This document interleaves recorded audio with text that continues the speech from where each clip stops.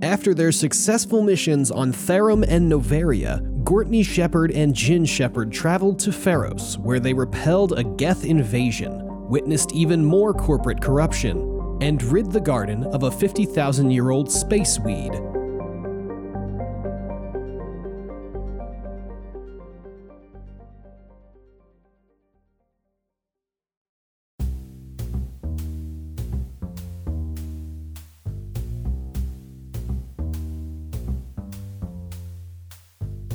Hello, everybody, and welcome to Asynchronous, a video game catch-up show. My name is AJ. My name is Kim. And today we are on our third episode of our Mass Effect season, which we were just saying weirdly feels like our sixth or seventh episode. I'm just so comfortable in this space. It feels like I've always been here, you know? Yeah, that's fair. So yeah, we'll be talking about Pharos as the main story mission, and then some side missions as well. Yeah. I would love to get into it, but Kim, I know that you have some bullshit. I got some bullshit for us. So this one, bear with me with this one. This one's a little self-indulgent. Okay. As you know, AJ, Yeah. my best friends, Molly and Daniel, are having a baby this year. Yay! Congratulations, Molly and Daniel. I love you both very much. Congratulations. Now, yeah. they are planning to name this baby Leo. Okay. Leo is a very cute name. I'm very into it. I think it's great. Yeah. However, I know Molly's a big fan of Mass Effect. And before she has the baby and they commit to a name, I just want to make sure we've explored all options. Okay. So here are the names of 7 planets from Mass Effect that I think would also make great baby names. Oh, no. Okay. All right. Okay. Let's hear them. Okay. We're going to start easy. Logan. Logan is the name of a planet in the Mass Effect universe and is also just a name for a human. Powerful name. Powerful. That's an easy one. Okay. Yeah. Number 2. Cameron. This is spelled Camaron. Okay. So this is also just a name, kind of. It's Cameron, Yeah. but with a unique spelling. Obviously, it's a very millennial way to name a baby, so the baby will fit in with all of its baby friends. Right. The only drawback of this name is that it is spelled like the Spanish word for shrimp.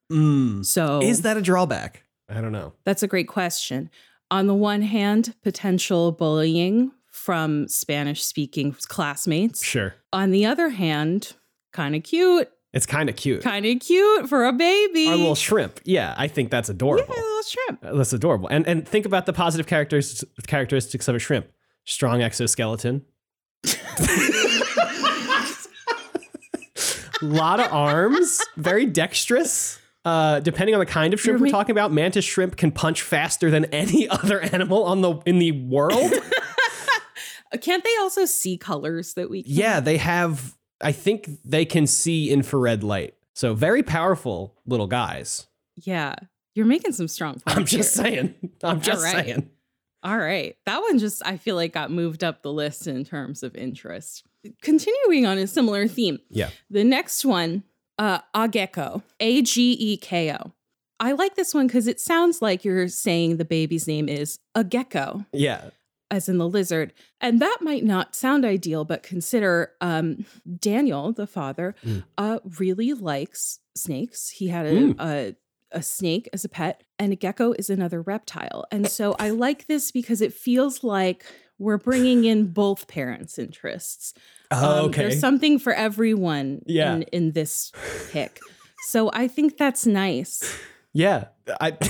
No further point. Nothing to add. I think that's great. The next one, Faringor, Faringor. This one sounds like it could be the name of a Jarl in Skyrim. Yes. Skyrim is another game that both Molly and Daniel love. And so I love that. It has layers. Yeah. There's multiple meanings of this name that make it meaningful. So I think that's nice too. Yeah. That's very. It's whereas Cameron is like a subtle strength. This name is like you tell somebody this is your name and they feel like they're about to get beat up, you know? It just sounds very powerful. I'm doing like a flexing motion with my arms. It just seems like a person with this name seems like they're huge, you know? It's a name for an absolute unit. Yes. Yeah. Yes. Absolutely. Absolutely. Next name, Wheeler. Okay. Yeah. So celebrities will frequently look at a random word and say, I'm going to name my child that. That's mine. And so that's how we got Apple, the daughter of Gwyneth Paltrow and Chris Martin. That's how we got Blue Ivy, the daughter of Beyonce and Jay-Z. Wheeler, I think, is great because you get all the sophistication of that same sort of naming convention. Right. Just like choosing a random word like a celebrity would. Right. But it's also the name of a planet in BioWare's Mass Effect. So just happens to be. I don't know what there is to dislike. Yeah. The next one I have, Edmos. I like this name because it has a great potential for nicknames. You got Ed, you got Eddie. Think about a baby named Eddie. Like, that's adorable, objectively. Sure. This name gives you all the benefits of Edward, but with a fun modern twist. Yeah, I would say Mos is like a much better ending than word, you know? There's something very like gag adjacent to like word, you know, because it's so the R is so far in the back of your throat. So Edmos. Maybe Edmos. I don't know how any of these are actually pronounced. Sure. I think too, it's like, this is like Edward 2.0. It's like the sequel to Edward. Yeah. Edward, old news, old fashioned. Edmos, next big thing. Yeah. You heard it here first. S tier. Finally, last one, Junthor. Junthor. I like this one because you can shorten it to Thor, which is obviously very powerful. Or Jun.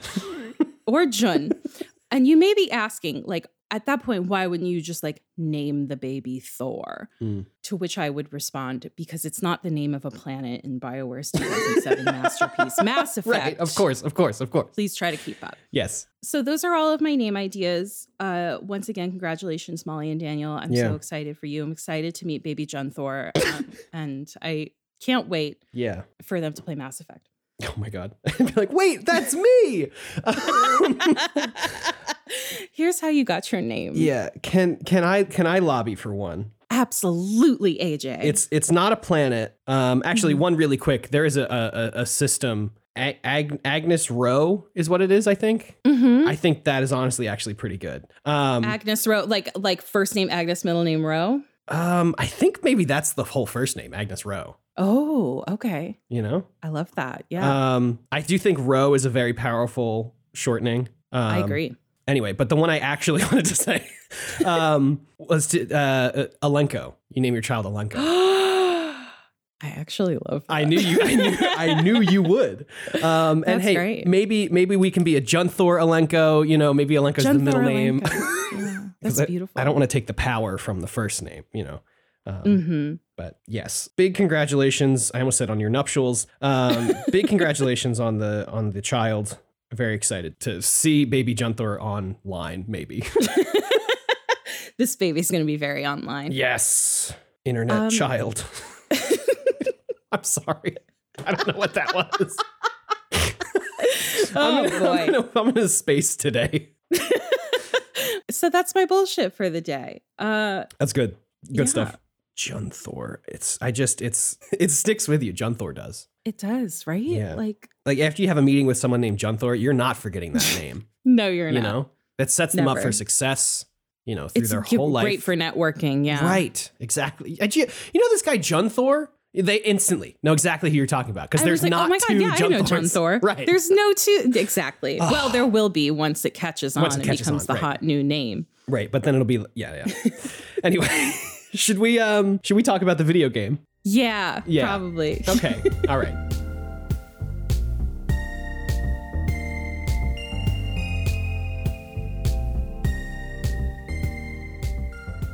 We'll get right into it with chapter 4, I guess, technically.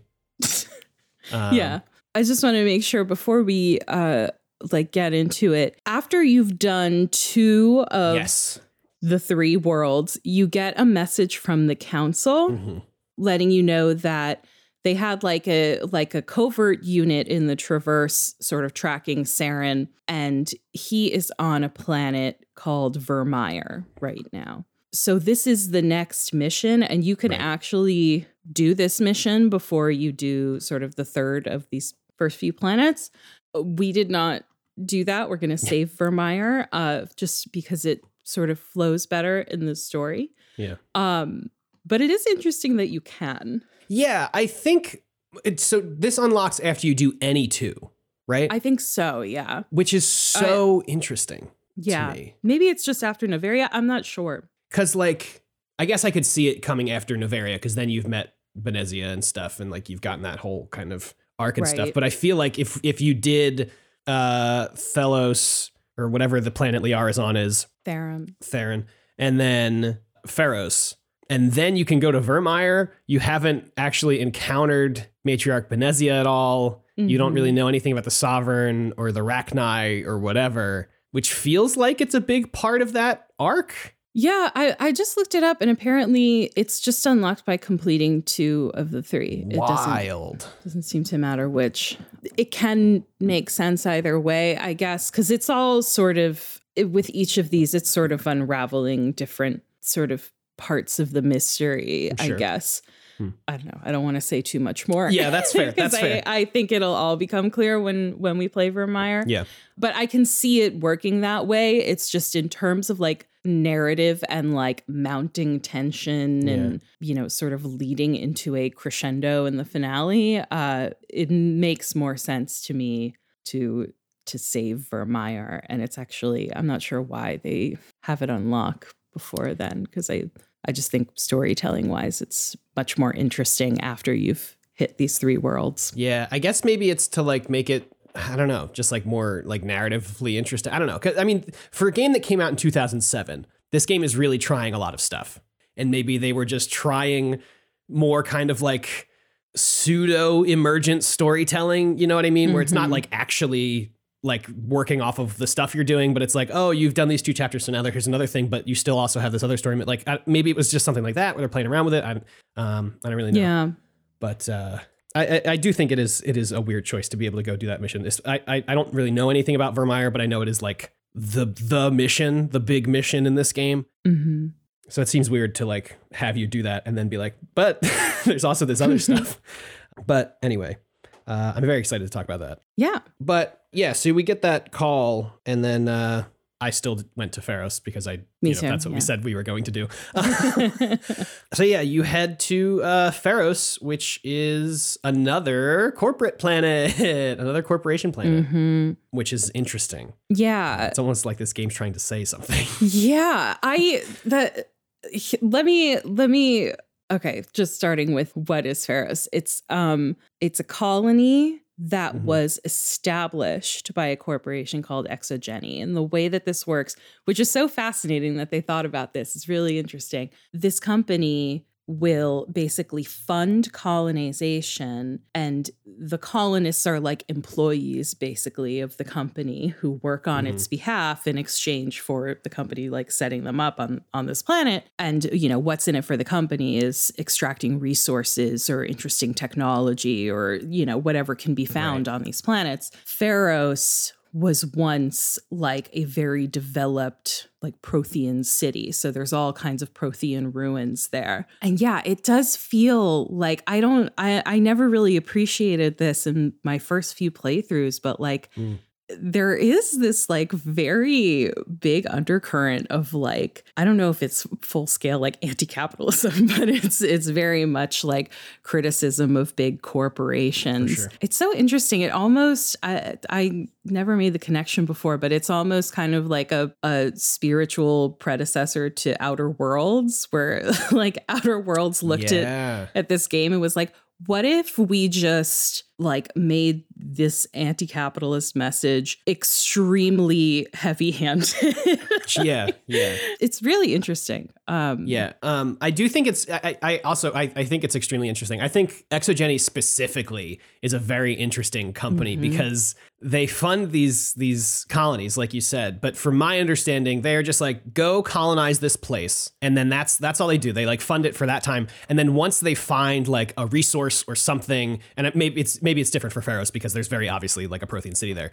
They will quote unquote repurpose the colony and like turn them into like actual workers now. Is that my understanding of that right? Yeah, I don't even know if it's that order of operations or if like that's just how it is. It's like they send you there and you are an Exogeny employee for your time there. Or maybe not an employee, but whatever it is, it's like you're working on their behalf. Right. It's sort of the like quid pro quo of, it's almost like I guess maybe not exactly the same, but like indentured servitude kind of, where it's like, yeah, you can come to this place, but you are going to work for me, for. Right. It's kind of like if someone in the real world were to like use affordable housing programs in that way. Like, we will let you work here if you work for us. Yeah. And granted, I don't know a whole lot about the specifics of affordable housing, but as far as I know, you don't have to work for the people who are giving you the house. But it's very interesting. And that's a common theme kind of throughout, like the corporations and stuff is like a common theme throughout sci-fi, like fiction in general. Even like old school sci-fi in like the 60s, 70s were all were already seeing these companies born out of like the Industrial Revolution and stuff. And we're like, there is no good conclusion to these companies gathering more and more power and like, monopolizing like life and stuff. So interesting that sci-fi is like that's an ongoing theme. And I wonder if that's just because when you're thinking about like, well, how are things going to be in the future as like technology and everything develops? If the natural conclusion of that is, corporations continue to be really fucked up and like grow more fucked up. It's interesting. I don't know. I think there's a lot of overlap with science fiction and like speculative fiction, which is like, oh, what if this was the future? And then like, it's like, oh, what if corporations were the future? And then you kind of work backwards from there. And it's like, oh, how did they get here? And then you introduce all of the like science and technology and stuff into it. So, I mean, it just fully makes sense for there to be multiple planets that work like this in the Mass Effect universe and for them to be like the ones that have the problems or are causing the problems. Yeah. It's just really interesting to see that kind of through line in like a modern piece of science fiction. I guess I should just, on the level, I have taken science fiction and philosophy classes in college. And a lot of the stuff we read was like, pre-2000s, because a lot of the speculative and science fiction stuff from like the 70s and 80s, and even before like Asimov and stuff in the 60s, it had a much grander view of what stuff would be like in like 2007 or you know what I mean? But it's interesting for me to see something that is from, it's still pre-2010, but it's in the 2000s. That is like, even it's not humanity that made these companies that did this stuff. These companies exist, whether it's on Earth or in, light years away, whatever. Like, and I know Exogeny is Exogeny a human corporation? Yes, it is. Yeah. It is like, I think it's supposed to be like very explicitly human corporation. Yeah. It's basically a corporation. I mean, it is. I just think it's so interesting because like that is totally what would happen, right? Like if we actually started colonizing other planets, it wouldn't be, like governments wouldn't fund it. Fucking SpaceX would. Like, I just, I don't know. It feels very grounded in that way. Yeah, I think so. And I think that's what's so spooky about spec fiction and stuff is that it's like, you see it. It's not like hard. You don't have to make a lot of logical leaps to like get to, the basic conceit of like, a company made this thing and this is just how it works. And we're kind of all just kind of caught up in it, which is sucks, but is it makes it feel grounded. I'm trying to remember if this sort of comes to the fore more in Mass Effect 2 or 3, or if it sort of fades to the background a bit more. And because it's like not something that I really clocked previously. I'm having trouble remembering, but I'll be interested to like put a pin in that, and when we eventually play those games, sort of see how it's folded in. Yeah, especially as BioWare becomes more of a like big video game company. It's like, are they willing to keep looking inward? That's like, hey, maybe we're the problem. Or get acquired. Right. Yeah, it's interesting. It's making me want to absorb more science fiction. There's a lot of good science fiction out there, Kim. It sounds like it. Okay. There's a lot of real good science fiction. Anyway. Pharos, run by or funded by Exogeny. And as soon as you arrive on the planet, there's a guy who's like, oh, great, you're here. Okay. We got the like Cliff's Notes of this when we first were leaving the Citadel. And Anderson was like, here are the 3 quests you could do. Pharos is basically under like constant Geth attack. Right. And obviously they think it's because they are like set up in these Prothean ruins, which, surprise, is accurate, kind of. So that's kind of like the whole conceit is like, oh, they're just under attack at all times. So you arrive, you talk to this guy, he's like, oh, great, you have to come talk to Fidan and like figure out what happens. And then he is immediately offed. That dude is gone. As the Geth attack. Yeah, it's like you finish that dialogue and immediately it's like Geth are shooting at you. I was taking my note of like, okay, this guy wants me to go talk to Fidan, and I looked up and he was off the screen and we were fighting. I was like, fuck, wait, shit. It happened so fast. And then you take out some Geth, you go into this, you make your way into the human colony. Everybody has their guns pointed like at the door that you come in. You're like, hey, what's up? And I was just like talking to people because, that's the first thing I do usually when I arrive at places. And everyone's like, I hope no more Geth come. It's like, well, they're gonna.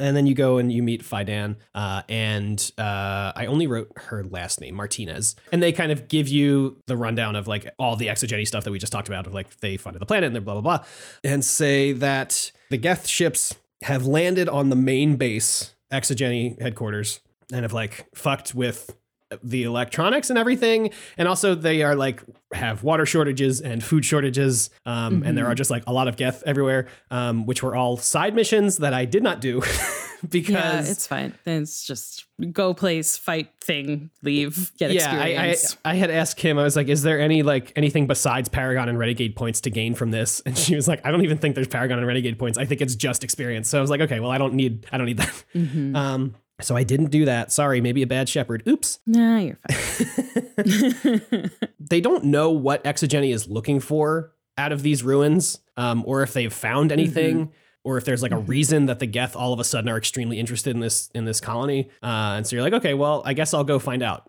And so then you go and do that. Yeah, and just to place us geographically, you land on the colony, which is called Zoo's Hope, and the Geth's base of operation right now is like the main facility. Or I'm sorry, I think you're right. The Exogeny headquarters, right? Yeah, and then Exogeny has like a separate headquarters, which is where the Geth have set themselves up. And they have, I guess we find out when we get there, sort of what is going on. So I'll save that for now. So we do some more bad truck driving.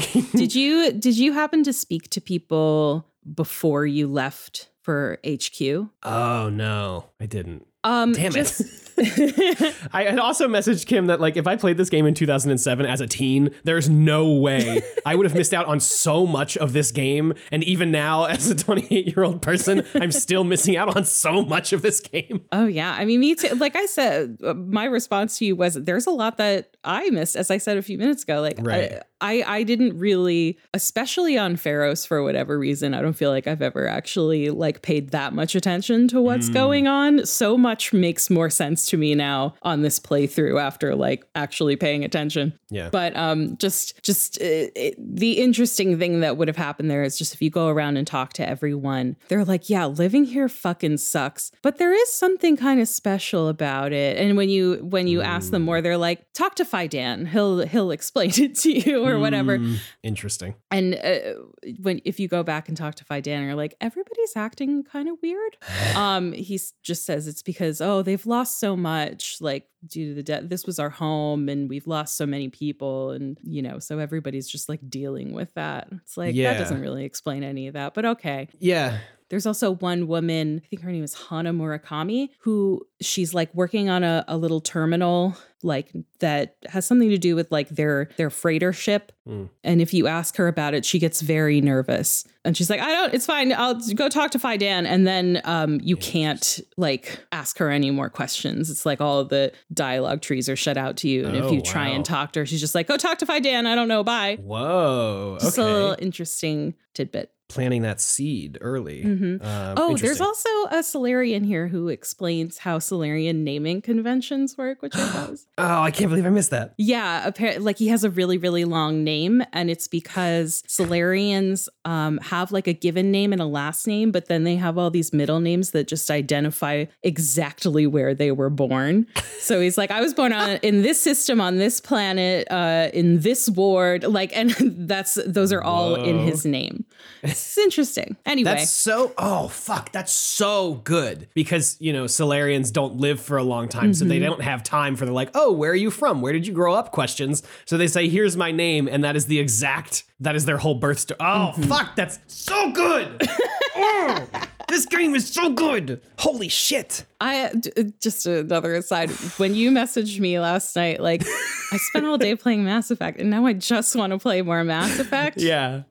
Added years to my life. Anyway, we're going to HQ. Well, wait, really quick. Sorry. One last thing that I thought was really interesting is you're like, oh, you know, once we figure this stuff out, we could get you off the planet. Like, you know, the Normandy's not big, but we could probably shuttle you guys off. And, you know, Phi Dan says the same thing of like, oh, you know, this is like our home. We would rather just kind of retake this place. And I was like, oh, okay, they must have been here for a while. And then the next sentence is like, we've been here for like 3 years. I'm like, okay, like I can get having a connection to a place, but like this place, and it's just like broken down ruins that are like, and they're like, oh, we have no power and we have no water and we're short on food and it fucking sucks to live here, but it's our home. Yeah, it's our home. It's like, okay, this seems a little off. So that was the only indication that I got that stuff was off, but that was enough, honestly. Yeah.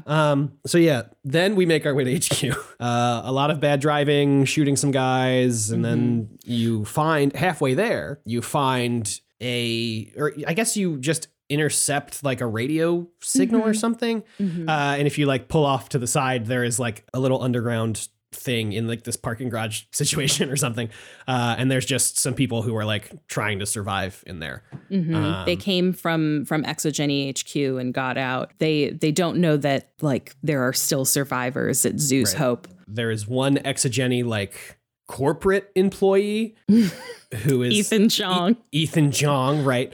World's shittiest man. Sucks so bad. Dude is he's just a company man, you know, through and through. And that's really his entire character. Yeah. It's like, oh, I fucking hate it here. And I hope they, you know, send me home soon. And someone's got to worry about the bottom line. Yeah. He was like literally sent to determine like, will we get any return on the investment that was Pharaoh's? Yeah. So stupid. And then we're like, oh, well, you know, Zoo's Hope has some people, so maybe you could make your way back there and like team up with them. And he's like, well, no, we'll just wait for corporate backup to come, which is like, I don't know if it's coming, buddy. Yeah. And this is where you get the whole rundown of like Exogeny does colonial development like as their business. And they just kind of are like throwing as many people in as many planets as they can to hope one of them will hit it big. And then that will be worth it in the return. We also talk to I did not write her name down. Juliana. Thank you. Juliana, who says her daughter, Lizbeth, is still stuck in Exogeny HQ. And so you say you'll go rescue her. There's a guy there who left some stuff on his work computer that he wants you to download onto a USB. I didn't save this to the system. I saved it locally. Can you please? Yeah.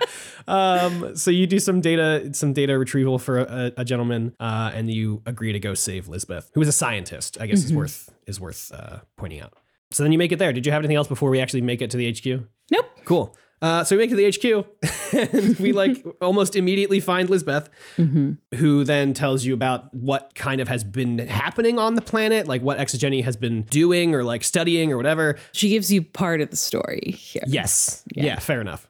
She's not extremely forthcoming, but she does tell you about the Thorian being some kind of very old plant being and that it is below Zoo's Hope, which is a cool fact. Yeah. She also explains that the Geth showed up here. They like attached their ship to the building to like hack into its power systems. Yeah. And are using all of that power to create an energy field to kind of like restrict access to the building, like in or out, which is how she kind of got stuck here.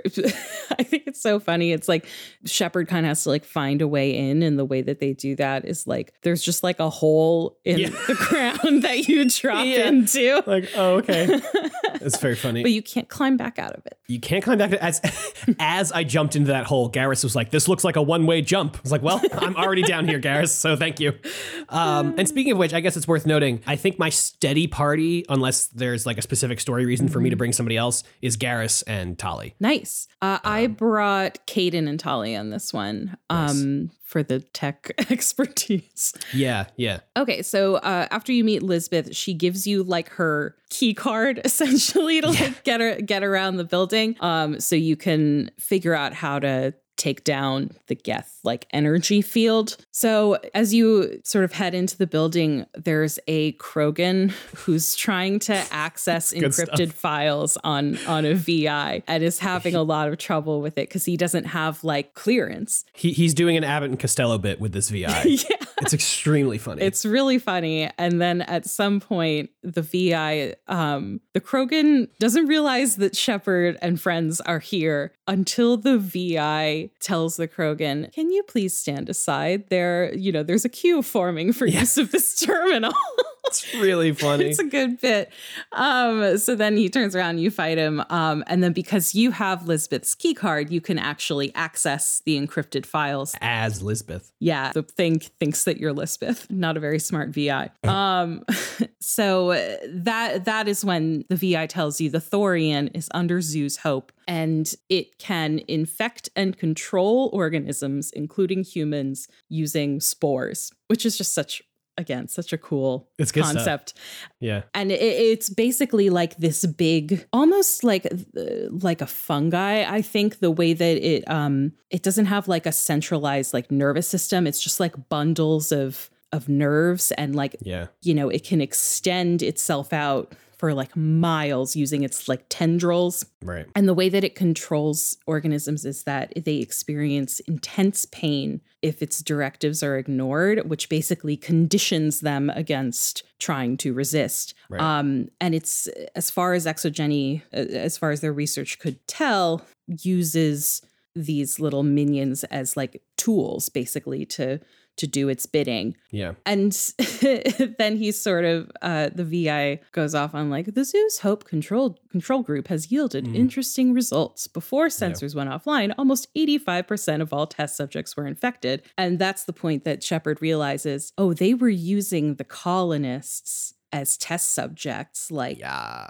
completely unbeknownst to them. So that's when you try to warn Joker, because Joker's still docked, he has the Normandy docked over at Zoo's Hope, but you can't get any messages out because of this Geth energy field. So we're like, we got to get back there. So let's take these Geth out. You also get a tidbit where if you ask the VI about Lisbeth's like personal files, it reveals that she has been sanctioned by the company for trying to push back against the use of the Zoo's Hope colonists as test subjects. Yeah. So Lisbeth is nice. A good person. She's a good person. So yeah, you go, you try to take out the Geth. Essentially, there's some fights, and eventually you figure out how to kind of detach the Geth ship from the building so that it can't sort of power these energy shields anymore. Yeah, which is an interesting bit, because it's like these ships have like 8 legs or whatever on them, and all you have to do is cut off one, and they're like, oh, and the whole ship falls off the side of the building, which seems like poor design, but that's fine. Yeah, and the way that you cut that leg off is you basically, there are these like malfunctioning like shuttle bay doors that, if the like pressure isn't exactly right, or if it's Right. like if it gets too high or something, they will just like slam shut. Yeah. So it's basically another like puzzle. God, it was so I don't even know if puzzle is the right word. Yeah, it's basically just math. Right. It's math, and it's just like kind of annoying. Yeah, it's like you have to get it within like between like 31 to 34 psi. Yeah. And there's all these different like levers or whatever that have Yeah. different psi associated with them. You just like- have to figure out how to make a number that adds up to between 31 and 34. Yeah, it felt so weird. It's like, why wasn't this just like one of the hacking prompts where I just hit a Yeah. couple of buttons? Like, I don't understand. But whatever, that's fine, I guess. Sometimes it feels like this happened with like Skyrim and stuff too, where you had those like weird like match puzzles and stuff, and it's like these like big action adventure you don't need to have a puzzle. Like Right. Puzzles, unless they're like good puzzles. Right. Puzzles are never that satisfying, I find, No. in games like this, and I wish they just didn't do it. Yeah, well, especially like this is like the only real instance of like a puzzle like this in the game. It's like, well, you can't. It's one thing to have a like series of puzzles that get like more difficult as time goes on, but for it to be this like one-time thing that they're like, okay, we can't make it too hard because people need to be able to solve it, but also we want it to be For narrative interesting reasons. or whatever. Yeah. Right? It's like we want it to be interesting. It's like, well, that's not.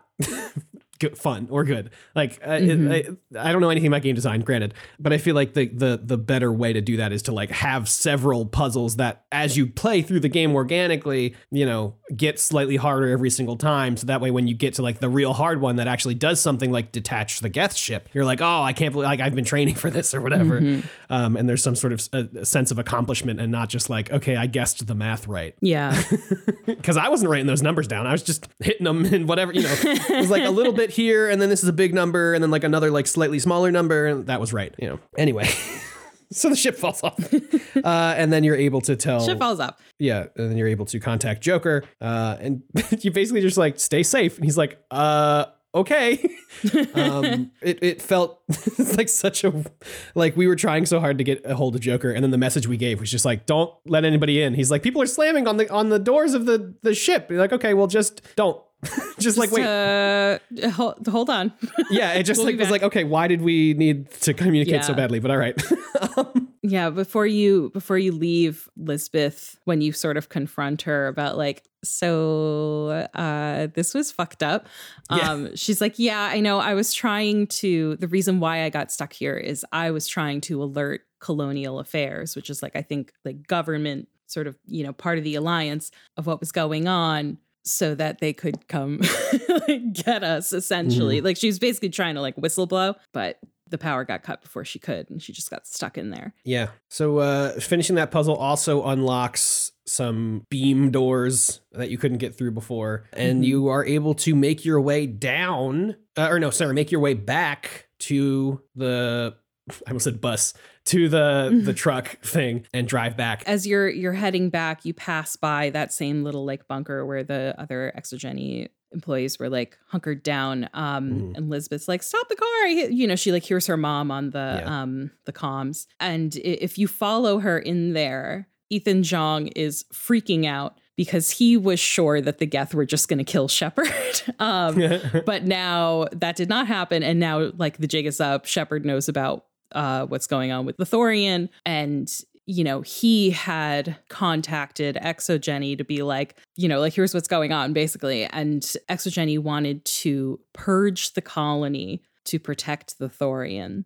Right. And basically, he's like about to draw his gun on you and you kill him. Which I didn't feel bad about at all, if I'm being perfectly honest. So then Juliana, you're like, I gotta go take care of that. And, Juliana wanting you to, avoid killing the colonists suggests that you use sort of a nerve agent to subdue them and gives you these gas grenades to neutralize them without killing them. Yeah. The implication is that you can complete this mission by killing the colonists, or you can try to spare as many of them as possible by using like non-lethal methods. Yeah. And side note, I did do non-lethal methods to be clear, and then I forgot to unequip that upgrade for the next planet. I was like, fuck. I I just had kind of a brain blast as you were talking of like Exogeny is doing the same thing to like people like Ethan Jong that the Thorian is doing to the colonists of like forcing them into kind of like, you know, it's not physical pain, but it is, you know, economic pain or whatever kind of pain that a company can inflict on its employees. So you don't have to be some sort of like, AJ. You don't have to be some sort of like unknowable, like weird fungus thing to be, you know, sucking the life out of a person. Turning people into mindless worker drones. Yeah. Anyway, so that's interesting. That's really interesting. I love that. Yeah. I kind of wish that was further expounded upon, but I do think it's a really interesting parallel. So you take the non-lethal gas, Lisbeth and Juliana are reunited. Congratulations. Good job. And then when we make it back to the gate to Zoo's Hope, there's a little zombie guy outside who you summarily kill. And then we're like, okay, well, there's going to be some, and this is kind of confused me because we kill that guy. And then Shepard's like, you know, don't kill any colonists. We got to make sure that we're doing this thing, whatever. And then you go in and you see a bunch of the zombie guys. I was like, okay, these must be the colonists. So I used a couple of the grenades on them, and then I saw there were like actual real people shooting at us. And I was like, oh, fuck, I just wasted half of my grenades on these dudes. And the grenades do take the zombies out in one hit, which is nice. Yeah. But yeah, it is confusing. That absolutely confused me on my first playthrough, where I thought like, oh, these are the colonists that I'm not supposed to kill. No, you're supposed to kill them. They're called Thorian creepers, is the zombies. Right. And the actual colonists who have like names, or they just like say colonists or whatever, are the ones you're supposed to spare. Yeah. But yeah, it's really confusing. So unfortunately, I did run out of grenades at one point. So I had to kill a couple. You can melee them to just knock them out. But yeah, I guess I could have done that. Oops. Well, I don't know. Melee every other time. Like if you melee someone, you can kill them. You can, know? Yeah. So I don't know. There's no reason for me to have assumed that like this time it would be non-lethal. Nope. There is absolutely no reason for you to have assumed that. I agree. Sometimes this game really does show its 2007 roots. Such as soon as I started this playthrough, I guess I had powered off my Xbox to like move it to a different room to stream. And it didn't auto save after I had all those conversations that I had with everybody last week. So I had to have all of those conversations again. And I really tried to pick the exact same option. So it wasn't like whatever like secret counters are in the background. I don't even know if those exist, that they all kind of stayed the same. So that was fun. So then that was like, okay, well, we're back in 2007 mode. So let me save after I do every single thing. So I went from having one save file to having like 26 by the end of my playthrough yesterday. Because every time I did anything, I was like, okay, manually save. And I can't even imagine, like it happens fast on this. I'm playing on a Series S. So it happens fast because it's all solid state. I can't even imagine how long it took on the actual Xbox 360 to like manually save this stuff every single time. So, you know, hey, autosave, great thing in video games. And it's a bummer when it's not there. But anyway, why did I even go there? Oh, I was talking about it. It wasn't like clear on like what it was telling me to do. So yeah, I had to kill a couple of the colonists, but then I picked up a different, there was like a 5-pack of grenades like sitting out. So I picked that up and then continued to take care of the rest of the colonists. So I got like 22 Paragon and like 8 Renegade points because I had to kill a couple colonists. I definitely lost one, I think just like in the crossfire kind of. But yeah. I don't want to get caught up in the crossfire. Sorry. That's a stupid joke for a fucking board game from the 90s. Wow. Anyway. So yeah, you take them out. You realize they were keeping the Thorian hidden by positioning the freighter in front of like basically the staircase down into its lair, which is why that woman, Hana, was so nervous when you were talking to her because she was managing that. Got it. So as you sort of like are about to go down there, Phi Dan shows up and he tells you the Thorian wants him to stop Shepard, but he's trying to resist and he's in a lot of physical pain and he's like, I won't do it. And instead he kills himself to stop himself from stopping you. Yeah, that's brutal. It is. Yeah. Wild.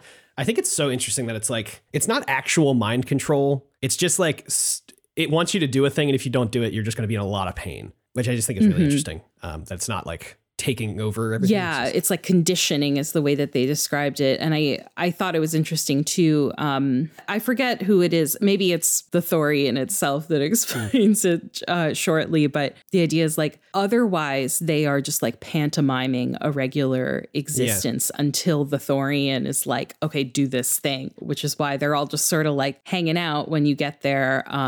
And, you know, they're trying to defend Zoo's Hope and are convinced it's their home. But at the same time are also dealing with things like, well, we don't have food. We don't have power. We don't have water. It's interesting. It also just makes that the woman in front of the freighter, I forgot her name. Hana. It makes her reaction so much more interesting because it's like a fear reaction of like, oh, if I say something, I'm going to be in a lot of pain. Not like I'm being like, you know, I don't know. I just think it's just so interesting, that whole thing. So anyway, Faidan kills himself. You make your way below Zoo's Hope, and then you find the Thorian, who just, I said it last night in our messages, Kim, and I wrote it in my notes. Why does it look like a testicle? It just looks like a testicle. It's a gross looking thing. It's got like an octopus for a face. And once again, we are using an Asari as a mouthpiece, as it like throws up this Asari clone and is like, "Hey, what's up? Go away." First of all, the Thorian refers to itself as the old growth, which is cool. Yes. And when this Asari clone is like introducing you to it, she says, "It commands that you be in awe." Yeah. So funny. It's like giving a personality to this like ancient fungus beast. I don't know. It's great. Yeah. It's very funny. Yeah. And then you are like disagree with it or whatever. And it's like, no, I'm going to kill you or whatever. And it attacks. And then you have to go through this whole thing that I had to do 3 times. Oh, because once it starts, you cannot save. And so I made it to the end twice and got killed. So I had to do the entire thing over again, which is annoying and very 2007. You basically get like waves of Thorian creepers, and with each wave, it spits out another Asari clone, and the Asari clone is like very powerful. Yeah, it's got some wild, I guess they're biotics or whatever. It's just like, it wasn't even that like I was like outgunned or something. There was just like so many explosions happening all at once because like going on. Tally was throwing grenades and Garrus is shooting his shit and there's this like biotic wave coming at me from the fucking Asari, and then all of a sudden I was dead. I was like, okay, I don't know what just happened, but fine. Creepers are running around puking in your face. That's what they do. That's how they attack you. They get in your face and they start puking at you. Yeah, it's fun. It's cute. It's really cute.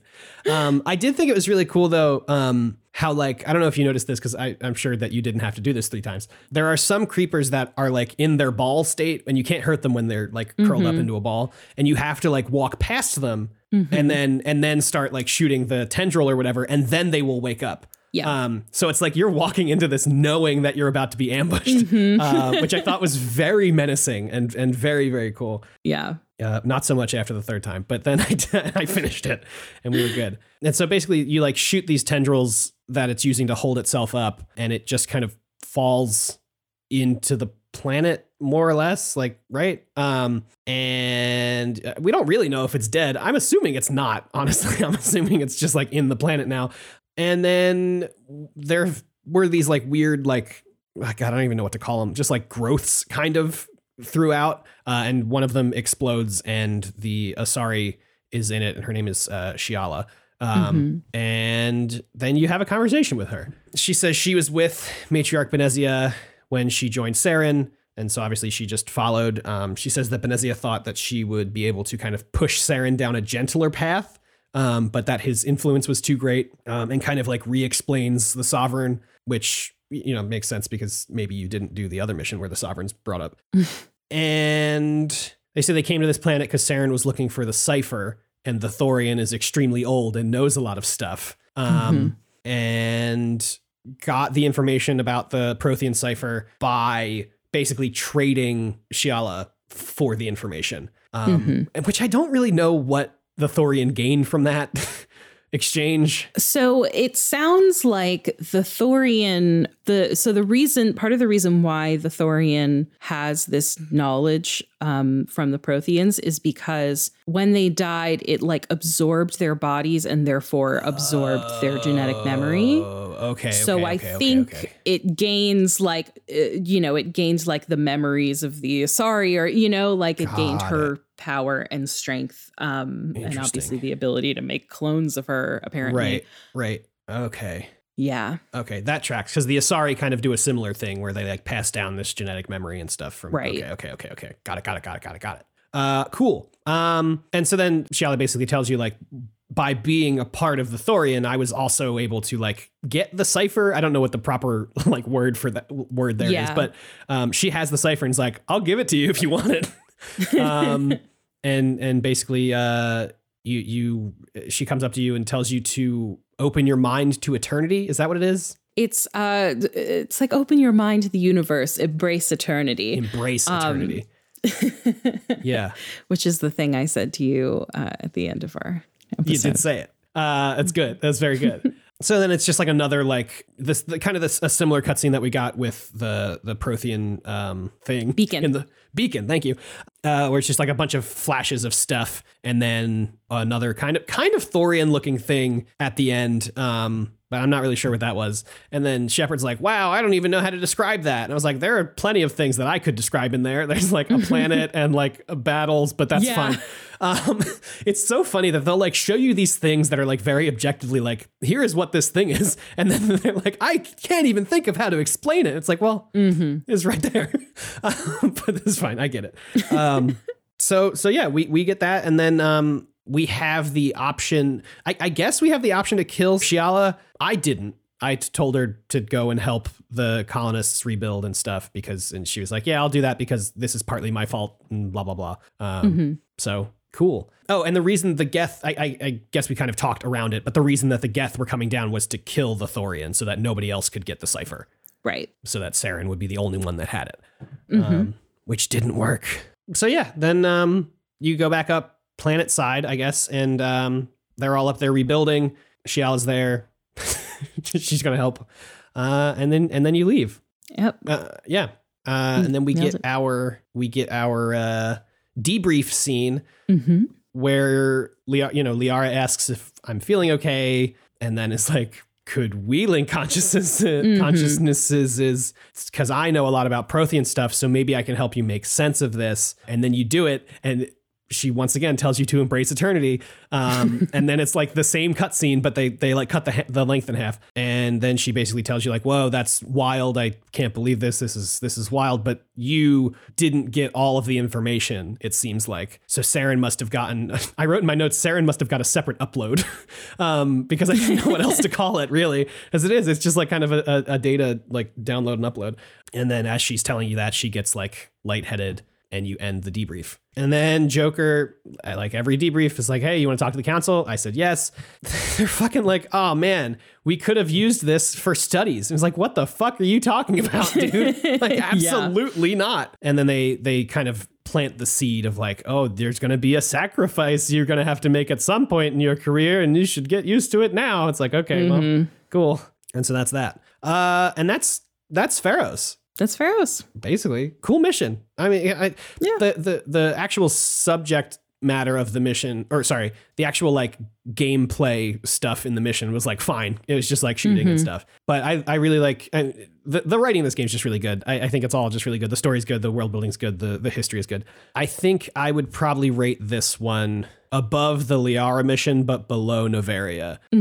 I just like the Noveria as a planet is so chef's kiss. It's so cool. Good. Yeah. It's so, we were talking about this a little bit, but it's so weird to me that like Noveria, you have all these really interesting side missions that like corporate espionage and like building out the world and whatever. And then you get to Pharos and it's just like, can you go to this place and kill some Varen? Because there's some bad Varen here. Like, okay.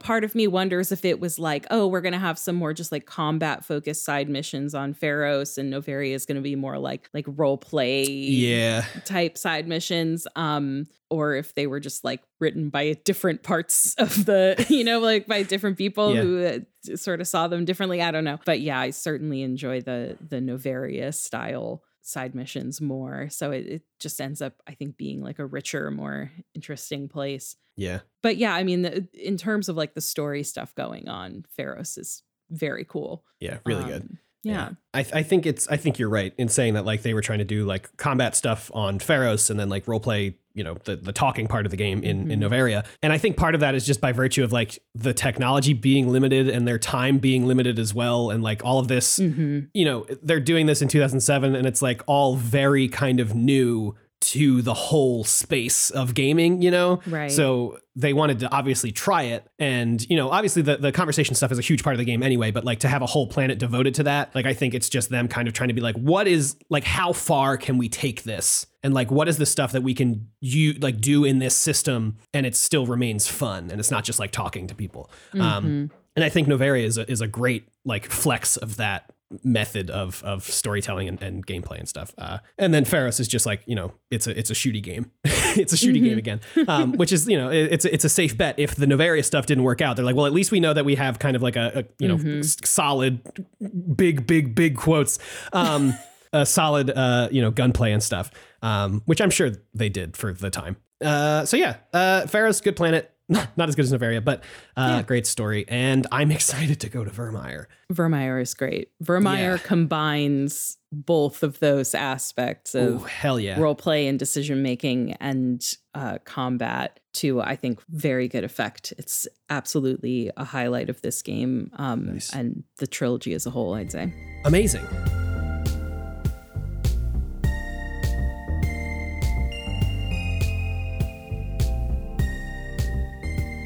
So also this week, I've done Garrus and Rex's side missions. As have I. I mean, I think we could slam these out in T-minus 2 seconds.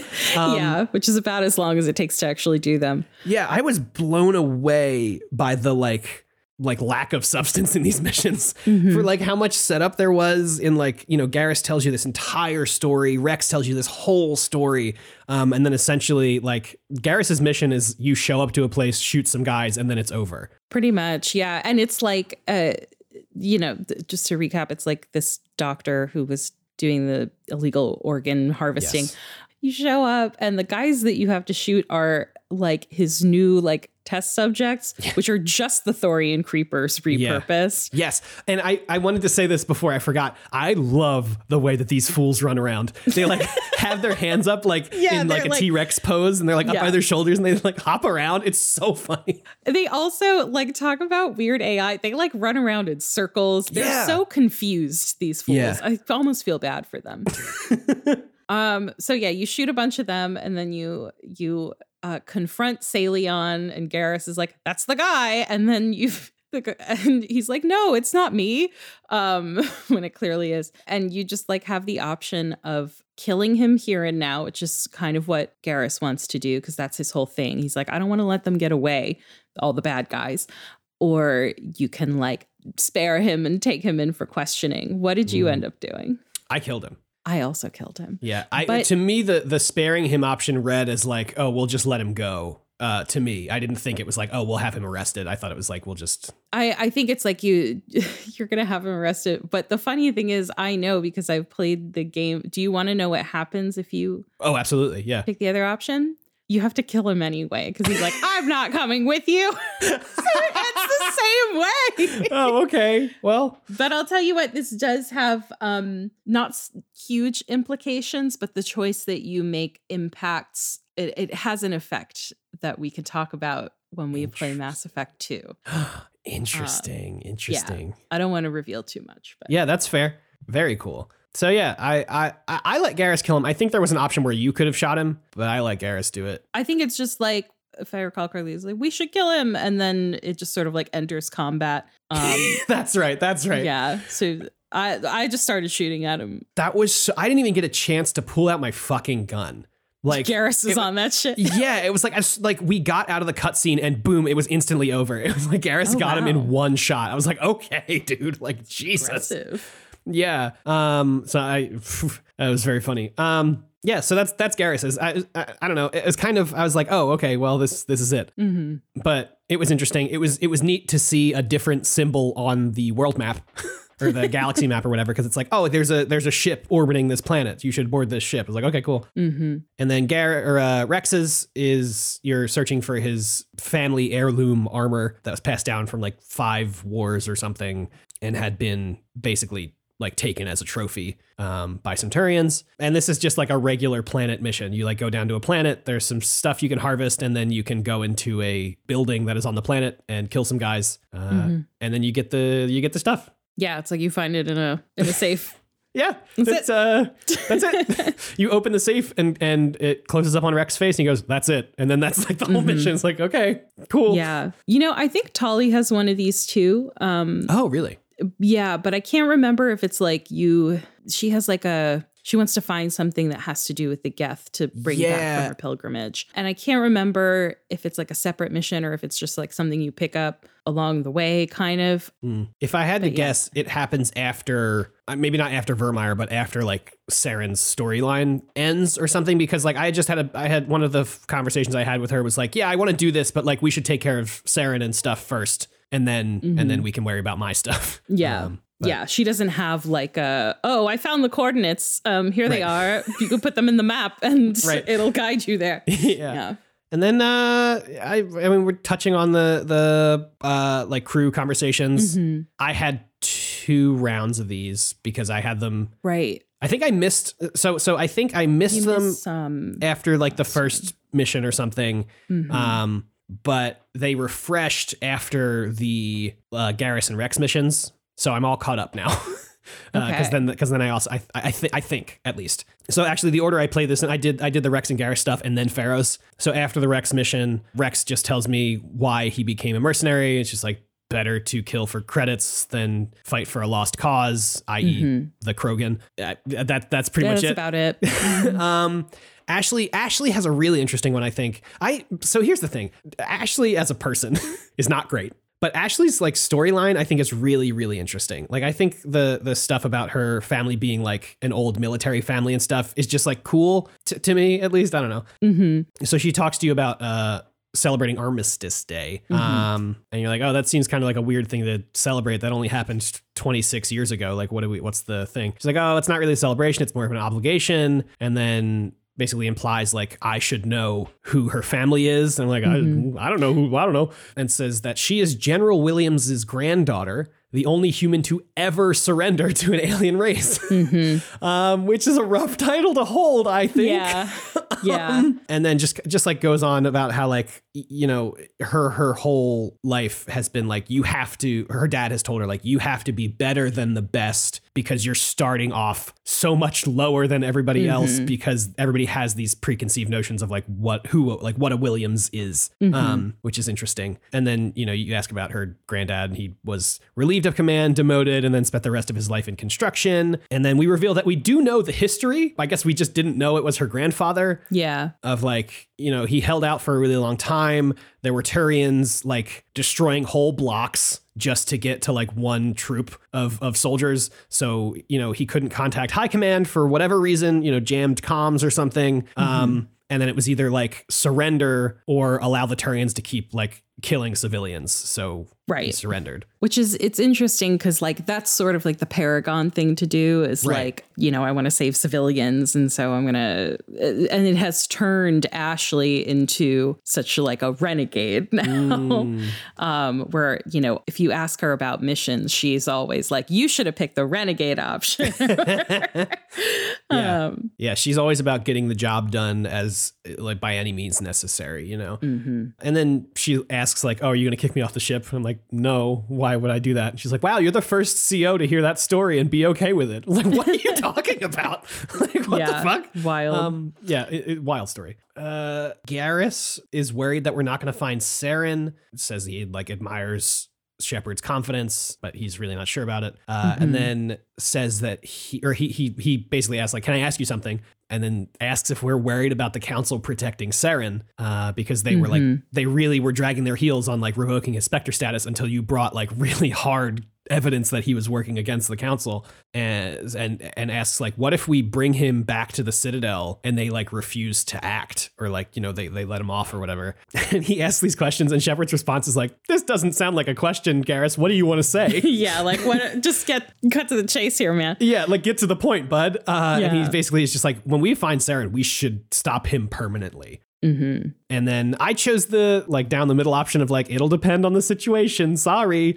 Because that's, I don't know, that's kind of how I feel. I think we're going to probably end up killing him, but part of me feels if there's an option where he's like, maybe I surrender, maybe I'll take him in, but probably not. I don't know. There's, I also chose that middling option, which just like high level. So, you know, going into this, I wanted to have like a different experience than I normally would, which normally, you know, I go like straight Paragon or straight Renegade. Yeah. And part of the reason for that, I think, is because going into my first playthrough of Mass Effect, I didn't know enough to know that like you want to get your Paragon or Renegade points as high as possible to like, you know, to get certain outcomes. And so this is really the first playthrough where I am allowing myself to be comfortable not min-maxing my Shepard. Interesting. And so right now, my Shepard probably has like half of the Paragon thing filled out and a quarter of the Renegade thing filled out. Because I really am just going in kind of not blind because I know exactly what's going to happen. But I'm not letting that impact my decisions and sort of playing this Shepard as, you know, when it comes to like protecting innocent lives or things like that is very important to him, but he is happy to basically fuck over authority, is sort of where I'm at with him. And so, yeah, it'll be interesting to see how that impacts the potential outcomes as we're getting towards the end. Interesting. Yeah, because I don't know. There's interesting. Yeah. Okay.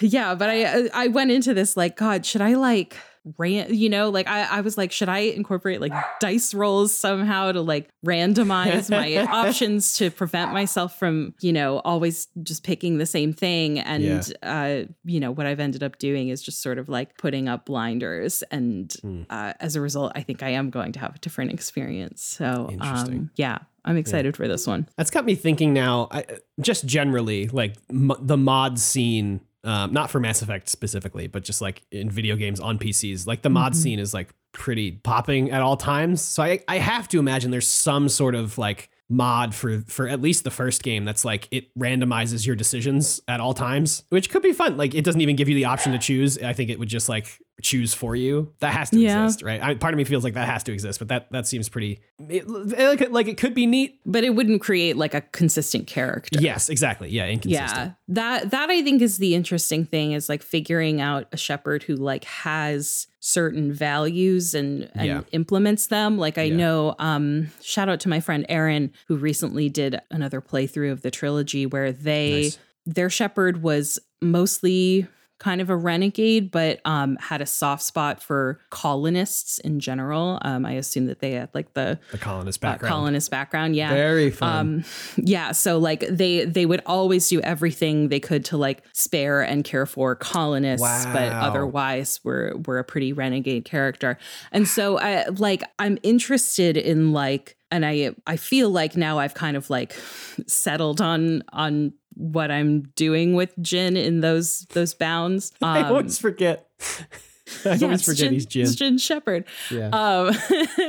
Like I didn't go into it thinking about it this way. I was like, oh, he's going to start out Paragon and turn more renegade. And it's sort of going that way, but it's manifesting as like a specific, like, okay, with authority, he's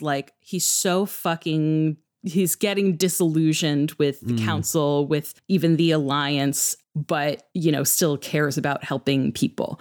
Right. And I think it's an interesting way to play the game. And I would love to like endorse this kind of way of playing the game, especially for people like me who maybe have been like, okay, I did a Paragon run, I did a Renegade run. It's very fun to, at first it doesn't seem like it's very easy to like role play this game because you kind of only have two options. But there are ways like that to kind of add a little bit more variety to what you're picking. And it's very fun. And I highly recommend thinking about it because it makes it very interesting. Yeah, I love that. Yeah. And makes it unexpected. I don't know if I'm going to have high enough Paragon Renegade points to have certain things happen. Man, I didn't even know that was a thing that like had to worry about. I thought that was just like some sort of like, you get more charm options if you have Paragon, you get more intimidation options if you have Renegade, but I didn't think that's what it is. Oh, okay. But like those options can have significant impacts on certain outcomes. I hope I'm not going to impact your going forward. No, I guess not. I think I am probably around, I think I'm probably like halfway Paragon and then like a little less than a quarter Renegade. Like the not killing the colonists really gave it a boost. Yeah. Interesting. Which doesn't seem like a Renegade thing to do, is to kill the colonists, but like, I don't know. It's kind of is, but kind of isn't. But like, if civilian death is avoidable, I think that's like just a thing you should avoid. Like, it doesn't seem like the Renegade option is to be like, well, there are civilian casualties, it happens, but like if there's an option to avoid it, you should avoid it, and you could still be Renegade, but avoiding casualties, but whatever. Yeah, I mean, I think part of it is, and I think this is something that becomes more nuanced in later games, but you don't always know the outcome of certain decisions. You don't necessarily know if by sparing the colonists something else bad is going to happen. Yeah, fair. And that's kind of a repeated thing that, again, I think they put a finer point on it as the writing gets more nuanced in later games. But that's the thing. Like there are consequences that start to ripple out to the point that you might look back and say, damn, I kind of wish that I had taken the Renegade option because I've made something more complicated for myself down the road. Yeah. It's very well done. Yeah. Damn. I will cop to, I have looked up a couple of things of like, how will this affect the later games? I haven't changed my decision based on that stuff. I promise. But I do just like, it's just so interesting because like, it's like such little things that are like, oh, this will happen in the third game. And like, if you do this, then it'll just like be someone else or something, which it's just like blows my mind. I'm like, how are we thinking?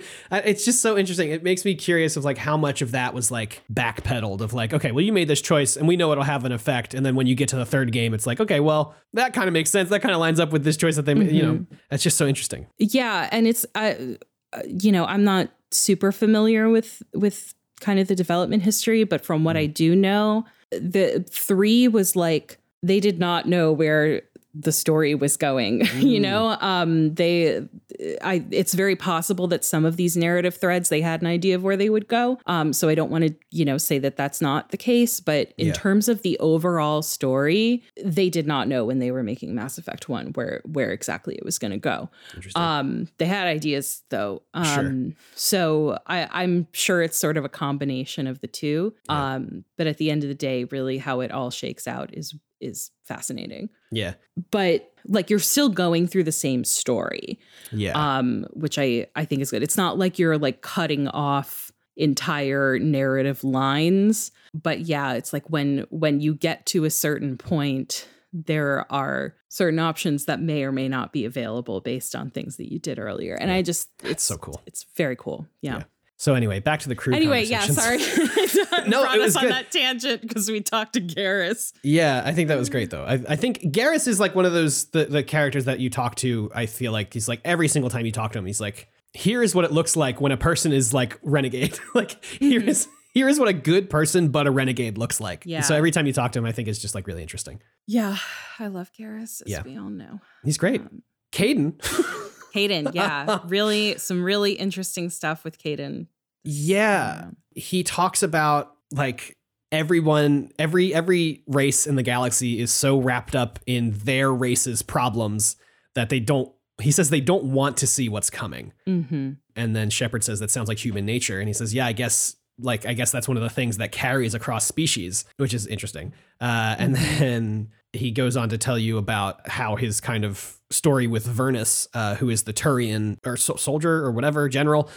I think a mercenary who trained him at Brain Camp. Yes.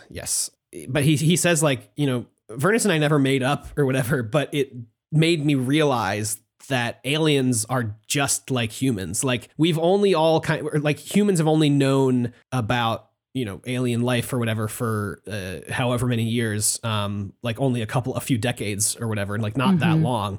And so we've always seen them as these like, greater beings or whatever. They have some sort of like big, some sort of grand purpose or something. But really, Vernus made him realize that aliens are just like humans. There are jerks and there are saints. And then he says, by the time I got payback, I didn't even want it. And basically tells you about this time that he broke a girl's arm because she picked up a glass of water without using her biotics. And Kaidan like stood up and it was the girl he had a crush on. Oh, is that what it was? Oh my God. This fucking himbo. Vernus pulled a gun and Kaidan says, full biotic kick right in the teeth. And you're like, wow, I bet he didn't recover. I bet that took a while for him to recover. And he's like, no, I killed him. Like he died right there. And you can tell he's ashamed of it. The way that he delivers the line. But Kaidan is so underrated. I went on a rant about this in the Discord. Yeah. He's so well written. I think this story is so interesting. He's really well acted. Everybody's sleeping on Kaidan. I feel like he's a great character. Yeah. Yeah. He is. He's great. He's amazing. I love him so much. And he basically says like if people had gotten to the contacted the medical wing or whatever sooner, he might have survived. But they kind of took their time on purpose. And then he ends that whole story with, if one ass was enough to judge a whole race, I'd hate humans too. Yeah. Which is great. It's great. Good point. Yeah. Worth noting, because of this incident, like Brain Camp was shut down. Yeah. they pulled the plug on this entire thing because Kaidan killed a guy. That's funny.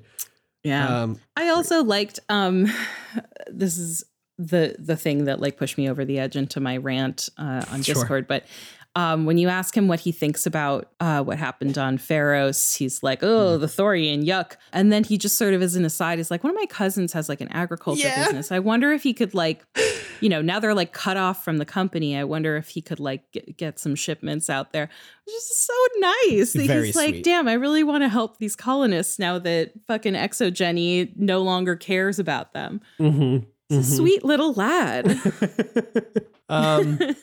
That's funny. Hopping back to before Pharos, after Rex's mission, Liara's conversation, because we haven't done the whole mind melding thing yet. I asked her to, I said, tell me more about yourself. I believe you were talking about the Protheans. And Liara says, actually, I was talking about you. When we first met, I found it hard to take humanity seriously.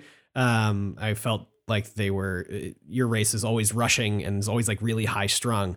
And you ask, oh, have your opinions changed? And she says, yeah, you and your crew have made me realize that you're not rushing. You're a species of action, she says. You pursue goals with indomitable determination, which is both admirable and intimidating. To which I responded, well, you can't argue with results. And then says the consequences of that is of humanity being so like, I don't know, goal oriented or whatever, is that the rest of the galaxy sees humanity as a bully. Because like we've only been a part of the I don't know, the group, the council, like, the Citadel space, I guess, for like a short time. And everybody sees like humanity trying to do what, quote unquote, do what humanity does, I guess, as like a threat and as like you're trying to be better than them or whatever.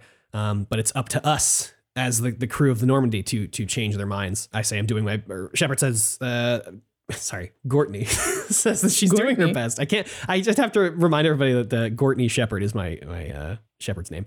She says there's a reason you're a Spectre. The council chose you for a reason. And then she brought up the Blitz from my backstory, which I thought was very cool, which is a thing that I don't think has happened up to this point in the game. Maybe it has and I just missed it. But she brings up like the my war hero backstory of like you were so strong at the Blitz and stuff, and it's, you're such an interesting, great person. And she says, there's something compelling about you, Shepard. I say, me or the beacon? She says, well, initially, yeah, it was the beacon, but it's grown beyond that. I wanted to pursue it, but I thought there was something between you and Kaidan. And I'm like, no, Caden and I are just friends. She says, oh, okay, that's my mistake. And then asks, like, is there a mutual attraction between us, or am I just like making that up? And I say, there is something. She says, why do I feel so close to you? We have almost nothing in common. And I say, stop thinking like a scientist. Not everything has to make, scientific sense or whatever. Yeah. And then she's just like, oh my gosh, it's like so scary to think about it like that. I'm like, oh, don't tell me a little danger puts you off. And then she says, I need some time. And I said, take all the time you need. And I was hoping I would be the one to be able to say like, hey, we're in the middle of something right now. So maybe like we can agree that there is like something, but maybe we can like put it off for later. But no, Shepard just lays it on thick at all times. And Liara's like, can we actually take a minute? I'm like, yeah, absolutely. For sure. So Jin and Liara had a similar conversation. Oh, but she asked me about Ashley. Sure. And I told her that Ash is just a friend. And I also told her that I think of Liara as just a friend. There you go. So I think I have shut down the Liara romance. Okay. I'm not like exactly sure how the relationship stuff works in the game. Like if I'll have another chance to like confirm it or not. But I didn't want to like say no and like lock myself out of it. Yeah. So have you gotten like... we haven't talked about, it doesn't seem like you've gotten like romantic dialogue with Caden yet, right? He thought we were dating last time and I said no. Oh, okay. If you said no, that might be like a definitive no to Caden. Right, which is why I didn't want to say no outright to Liara. Right. Partly. So you will not get the thing that happens, which is that if you continue it with both of them, at some point they confront you like, so listen, like we just want to clear the air. And those conversations are very interesting because you get a lot of characterization. So I don't think I've ever done it with Caden and Liara, so I don't know exactly how that conversation goes down. Fuck. But if you do it with Liara and Ashley, they confront you, and Ash is so aggressive. She's like, "Oh, you really want to like date this like alien?" Yeah. And Liara's like, "I'll just whatever you choose." Like, I don't, like I just love the amount of characterization that goes into it, where it's not just like, "Hey, we know you're dating both of us. Now you have to choose." It's like you see each character's reaction to that. Yeah. And obviously, Ashley's like a little bit racist about it. And I think also it's just like, I don't take this kind of shit. Wow. And Liara's just like, I don't know. I'm interested in you. Whatever you choose. I don't care. It's fine. So yeah, I didn't want to have to go through that again because it's uncomfortable. Yeah. So, wow. Yeah, I don't think Gortney's the one to play games. I don't think. She's not really someone to leave. Like she wouldn't leave Caden on the hook. Yeah. Again, I'm trying to do things that I wouldn't ordinarily do. Right. So I am. I'm hopping on the Ashley Williams train. Woo! I'm not happy about it, but you're doing it for the listeners, Yeah. In the pursuit of science. Yeah. Yeah, because I've already romanced the other two, so. Right. It's only fair.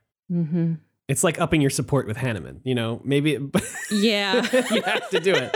Just to see what happens. Just to see what happens. And hey, maybe you'll get your Hanneman Lysithea ending after all. Maybe. We'll I have heard that like a lot of people really like where Ash's story goes. So. Okay, great. So that was all my post Rex and Garrus mission dialogue. Mm-hmm. The post Pharaoh stuff. Caden says his thing about the agribusiness cousin. We ask how Liara's doing because we just did the whole mind meld thing. And she was surprised with Dr. Shakwas's physiological knowledge of Asari. And then Liara starts talking about like, you've been really understanding and patient. And I appreciate that. We address the Asari rumors again of like, them being promiscuous and stuff, and says the melding is more of like, it's not even like a sex thing or like a physical thing, really. It's a spiritual exchange, a true union that transcends the physical universe. Says that it sometimes can be truly life-changing. And then Shepard's like, oh, okay. Are you saying that like, and starts to ask like, oh, are you saying that you want to sleep together? And she's like, no. I'm just trying to explain like why I've been reserved. It's like, it's about more than just the sex part of it. It's like, you know, it's how the Asari grow as a society and like as a people. And so we have to be very careful about who we choose as our partners and whatnot. I'm like, okay, yeah, absolutely. Whatever. I want you to be absolutely sure. She says, I'm only 106, barely an adult in Asari culture. So she's never really thought about melding with someone until Shepard says, you're very special. But with everything that's happening, I don't know if this is like the appropriate time to really kind of be exploring this. I'm like, yeah, for sure. Like once this is over, you know, we can figure out what this is. She says, I'm glad you understand. There's too much at stake. We must put aside our personal feelings for now. So I'm happy with that. I think that's great. Nice. I think that makes complete sense. Yeah. I don't have any of that dialogue anymore. Sure. Yeah. Because I shut her down. Yeah. Garrus says, he just like thanks me for everything that I've taught him. I just said, you're welcome. That's all I got. Another quick one is Ashley. Just, you know, I asked her like what she thought about the mission, obviously. And she says she has to admire the colonials. It's like the worst place for a colony. So it's admirable for those people to like want to stick around. Given the option, I would have left, she says. I'm like, yeah, for sure. Me too. And then Rex talks more about his mercenary days. I ask like, oh, what's like your favorite, like the best adventure you've been on as a mercenary? And he's like, oh, well, one time I was hired by this Volus diplomat to erase his past, kill an old friend who turned out to be an Asari commando that Rex knew. And like they had met when they were contracted to kill the same Turian one time. And then we say, who got him? And he says, it was a tie. I got his head. She got the rest. I'm pretty sure we both got paid. It's very funny. And then, you know, he had like contacted her and said like, hey, you're my next target. So like, I'll let you choose the fighting location. And she chose this like base that is like all black market dealings and mercenaries and stuff so that there would be no like quote unquote like innocent bystanders or anything. Like if anybody got killed, it'd be because, like they would be people that deserved it, I guess. And then he ends that thought with, she was always a softie, which I thought was funny. And then, so basically then he just says he chased her around for 2 days. And by the third day, like the whole station was falling apart because they had like gone through every bit of the station shooting each other. He said he had to wind up like killing or knocking out people so that he could steal their guns because he ran out of ammo. He says she locked herself in the med bay and she was cornered, and then the ship started going critical. So he had to leave before he got a chance to actually finish the job. And then he says he's like was sitting and watching the station and didn't see any sort of escape pod or anything fly out. So he assumed that he got her, started making his way back to the Volus diplomat when he got a message from her that just said, better luck next time. So apparently she's alive. And then Shepard asks about the diplomat, and Rex says, I told him the truth, that she was alive and pissed and that he'd need me around to protect him. And I say, and he believed you? And he says, yep, I was his personal guard until he died. Easiest credits I ever made. It's very funny. And then finally, Tali. I didn't do Tali after Rex's mission because that was another thing that I messed up. I went to talk to her and then accidentally immediately X'd out or like immediately said goodbye. And then when I went to go back into the conversation, it was just her regular conversation options. So I might still be a conversation behind with Tali. I don't know. I checked after Garrus's as well, and it was just like the regular, like, oh, hey, how's it going? So after Pharos, she's like in a much better mood than she was last time when she was talking about how like it's so quiet and she misses the flotilla and blah, blah, blah. I'm like, oh, I'm glad that you seem like you're in a better mood. And she says, yeah, you know, I'm getting used to how quiet the ship is, and starts talking about how she knows Saren is the priority, but wants to find something worthwhile to bring back to the flotilla. I'm like, oh, what are you trying to bring back? She says, well, usually people bring back like derelict ships and we, you know, take them apart for parts, but a lot more is expected of me. And she explains that her father is the senior member of the Admiralty Board, which is their like governing body, I guess. So her dad's the president. Quarian government info dump. Hooray! There's so much interesting stuff about like how the Quarians operate that you get in Tali's dialogue. Yeah. in this game. And that is where we are at right now. And I love it very much. It's good. So yeah, she says he's responsible for the entire race, the well-being of the entire race, and I am his only child. I'm like, oh, that sounds like a lot of pressure. And she's like, and says that there's like a high value on like parentage and stuff, so that if she doesn't do something amazing, then it reflects badly on her and her father. I said, what if we save the galaxy? Like, that's more important than like any individual thing Aquarian could do. And she's like, yeah, but we are like extremely insular as a society. So like outside events don't really matter, because really our only goal is to drive out the Geth and make our way back across the Veil. So like, even if we stop Saren, there's still millions of Geth back on our home world that still need to be taken care of. So until they're gone, we're just kind of on the flotilla out in space. I said, what would you need? She says, something to help us better understand the Geth. They've evolved since our exile. They're extremely reclusive and hard to study. And I don't know, I don't think you bring it up, but like my first thought was like, oh, well, we've seen so many Geth with like Saren. She's like, we need independent Geth that aren't under the influence of Saren or any kind of outside force. Like to be able to actually study them properly and like understand how to take care of them, we need to like get one that is just from beyond the Veil or whatever. Right. But then she says like, but first I know we have to stop Saren, and then I'll worry about my stuff. So, don't worry about it. And then I asked about her mother, and she says that her father's always been important, and her mother kind of just like always blended into the background, and that she died 5 years ago. After this is so sad, and like also just feels like it's such a like, I guess, common sense thing, and like a small thing that could happen to affect these people. It's just like such a good little bit of world building. It's game is so good at. Yeah. There was an airborne virus that made its way like through after like a fault in the filtration system or something, and a bunch of people got sick and died, and her mother was one of those. Says her father took it hard, and that he threw himself even more into his work, which he had already been like so deep down in. She says like they've never really like talked or anything. And then she says like even when he was around, he was just always so weighed down by responsibility, and says like, I guess the only thing I could say about my father is that I respect him. Yeah. Which is so fucking sad. It's really sad. Yeah. It's really great characterization. It's really grounded. Yeah. It's just it's so good. It's so good that you're having this conversation with this character who's explaining like, here's how my exiled alien race, on a flotilla of ships operates. And the fact that you're getting that, and then it's like within there, here is this very grounded, for lack of a better word, human story about like a family and how they operate, and like her relationship with her father. And it's just like, like the juxtaposition of like the overarching lore with these extremely relatable and touching like personal stories. It is just, it's what makes Mass Effect so fucking good. Yeah. And I feel like Tali, especially throughout the trilogy, is like one of the best examples of it. It makes you it gets you so invested. Yeah. And the connections between, this is how the Quarian government works, and that's why my dad and I have a complicated relationship. Right. Like, it sucks you in. Yeah. And makes you so invested in all of it. Yeah.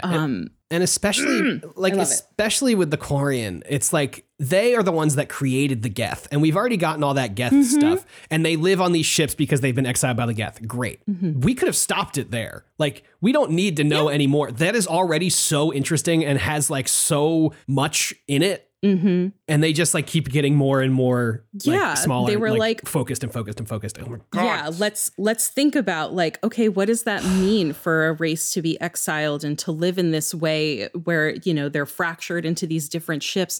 How does their government work? How are decisions made on behalf of it's just, obviously it's a board of admirals, which has like a head. Yeah. And the fact that like Quarians, like, their coming of age now is going to a different ship is like, okay, I'm leaving the ship that I grew up in and going to this one and contributing to it through the pilgrimage. And like they didn't have to go this hard, but they sure did. Yeah. And, you know, it's so interesting.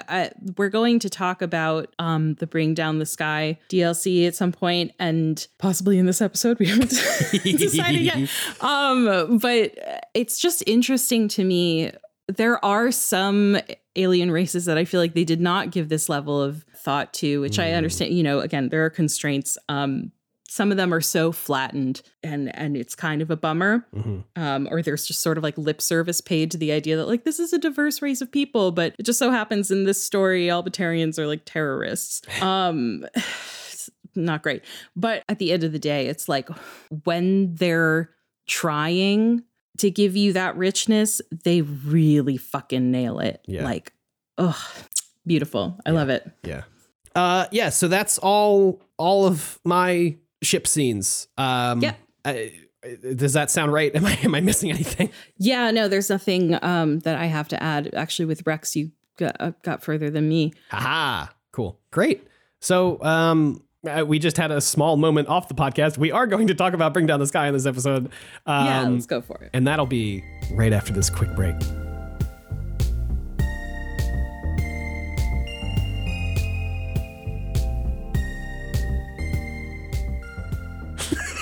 I don't know. We've never called out a break before. I don't know why I felt like we had to do it this time. All right. Mass Effect, Bring Down the Sky.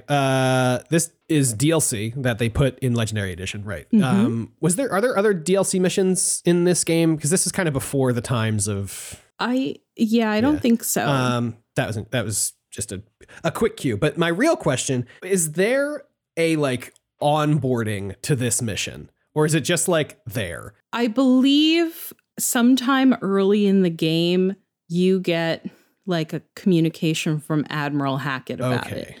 That we probably just didn't clock. Yeah, because the asteroid X-57 or whatever it is has been on my map since I left the Citadel. So I couldn't remember if there was like something that happened, and I'm sure I just missed it. Okay, that makes sense. So yeah, you go to this asteroid, and this scenario is so fucking wild for so many reasons. So basically, there's an asteroid that is like heading toward this planet called Terra Nova. It's got a human like civilization on it. Like 4 million people or something live on this planet. Yeah, it's a pretty big colony. Yeah. So they were bringing this asteroid to the planet to study it. Yeah, they were bringing it to its orbit. Yes. Because it has a lot of like minerals on it. Okay. Like they wanted to basically, harvest it. And they were like, it will be much easier to do that. Like it's too far right now, but if we bring it into the orbit of this planet, it'll be easily accessible and easy to transport those things, Got it. Back down to the surface. Wild Conceit 1 is that. Yeah. That is Wild Conceit 1. Wild Conceit 2, the bases on this asteroid have been captured by you don't know who yet, and have been like put on full blast just directly to collide directly with the planet. Wild. Yeah. Wild. As you approach, it's like an ETA of 4 hours for this thing to make contact with this colony, and it's called Terra Nova. Yeah. And just fucking obliterate it. Yeah. Fucked. That's so sick. That's awesome. Yeah. That is so cool. It rules. And I think, like, granted, I haven't played the whole game yet, but I'm imagining, like, playing the entire game, hearing about this DLC, be like, okay, whatever, what is this about? And then you hear it's like about some asteroid. And you're like, why? How is this cooler than anything that happened in the whole game? This is pretty fucking cool. It's rad. This is awesome. This is a great DLC mission, I think. It's also visually stunning when you're on this asteroid. There's like little pieces of it that are like sort of breaking off, and you can see the planet on the horizon. It's right there. Like massive, and it's fucking beautiful. Yeah. I mean, it's awe-inspiring to look at. It demands you be in awe. Yeah, it does command that you be in awe. And I don't know. I have no idea. I have no fucking idea if this is true. But it looks to me like the graphics in this mission are like better than Mass Effect 1. Like, it looks closer to the quality that we start getting in Mass Effect 2. I don't know what the timeline was. Yeah, I'm looking it up right now. When this was developed.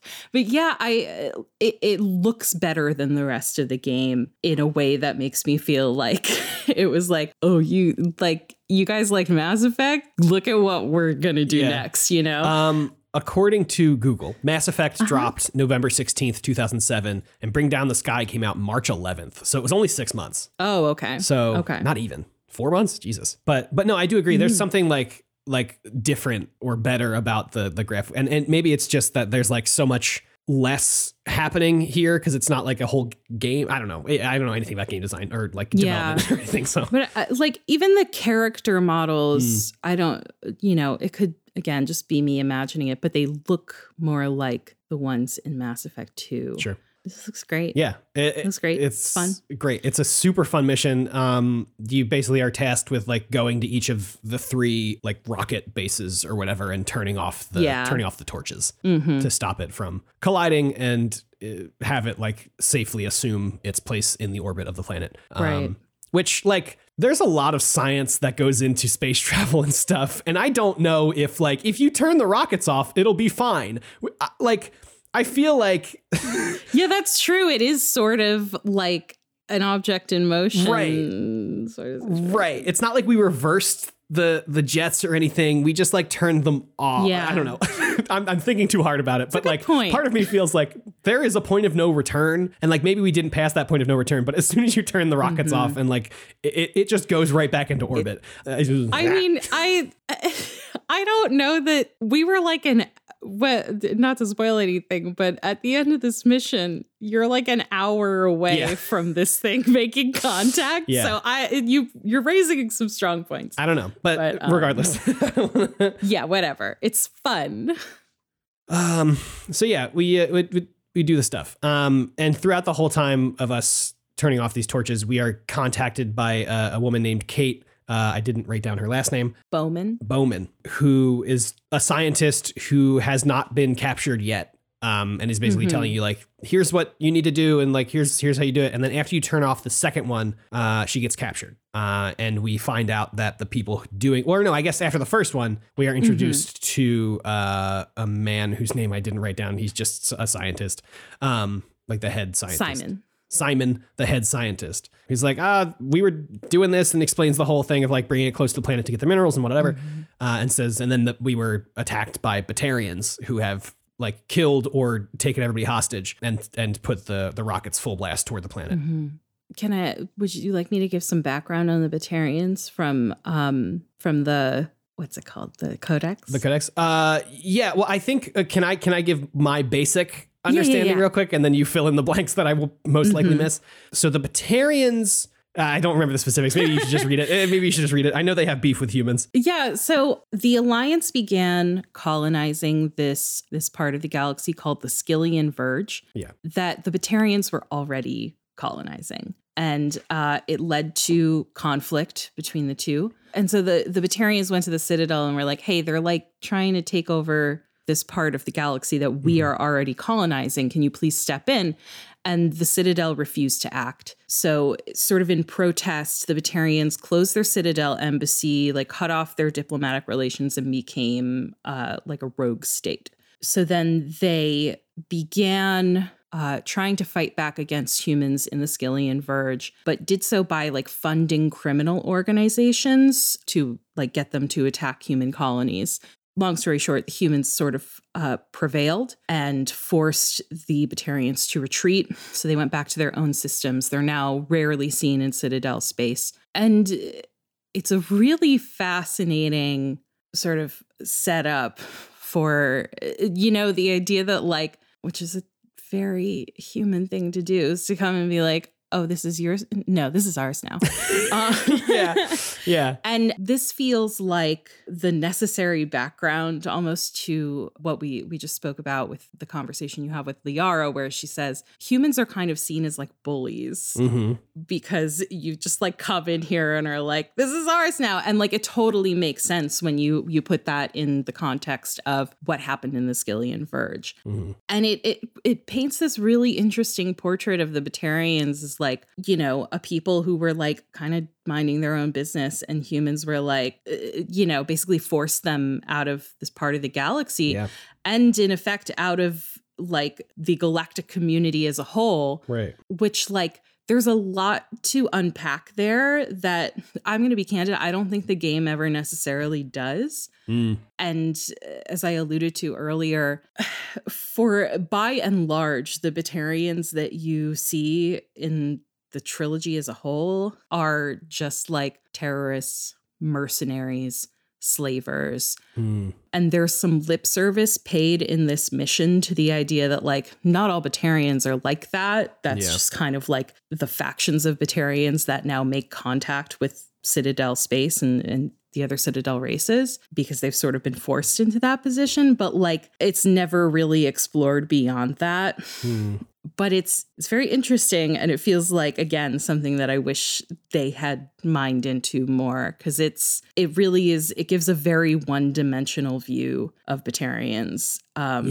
When they're like, it's one opportunity, I feel like, to really, you know, we get a lot of dynamics between humanity and the Citadel races. Right. But in terms of this, I think, really key part of the history of humans in the galaxy. Yeah. The trilogy really doesn't give us a whole lot more than this, which is a bummer, because it feels like a really good opportunity to unpack kind of the questionable things that the Alliance has done. Yeah. And I wish there were more of that in the game. It's I think, thematically one of the big missteps, especially when the game devotes, especially in this game, so much airtime to characters like Ashley about their distrust of alien races. And it's like, well, what have humans done to earn any trust? Yeah. That I think is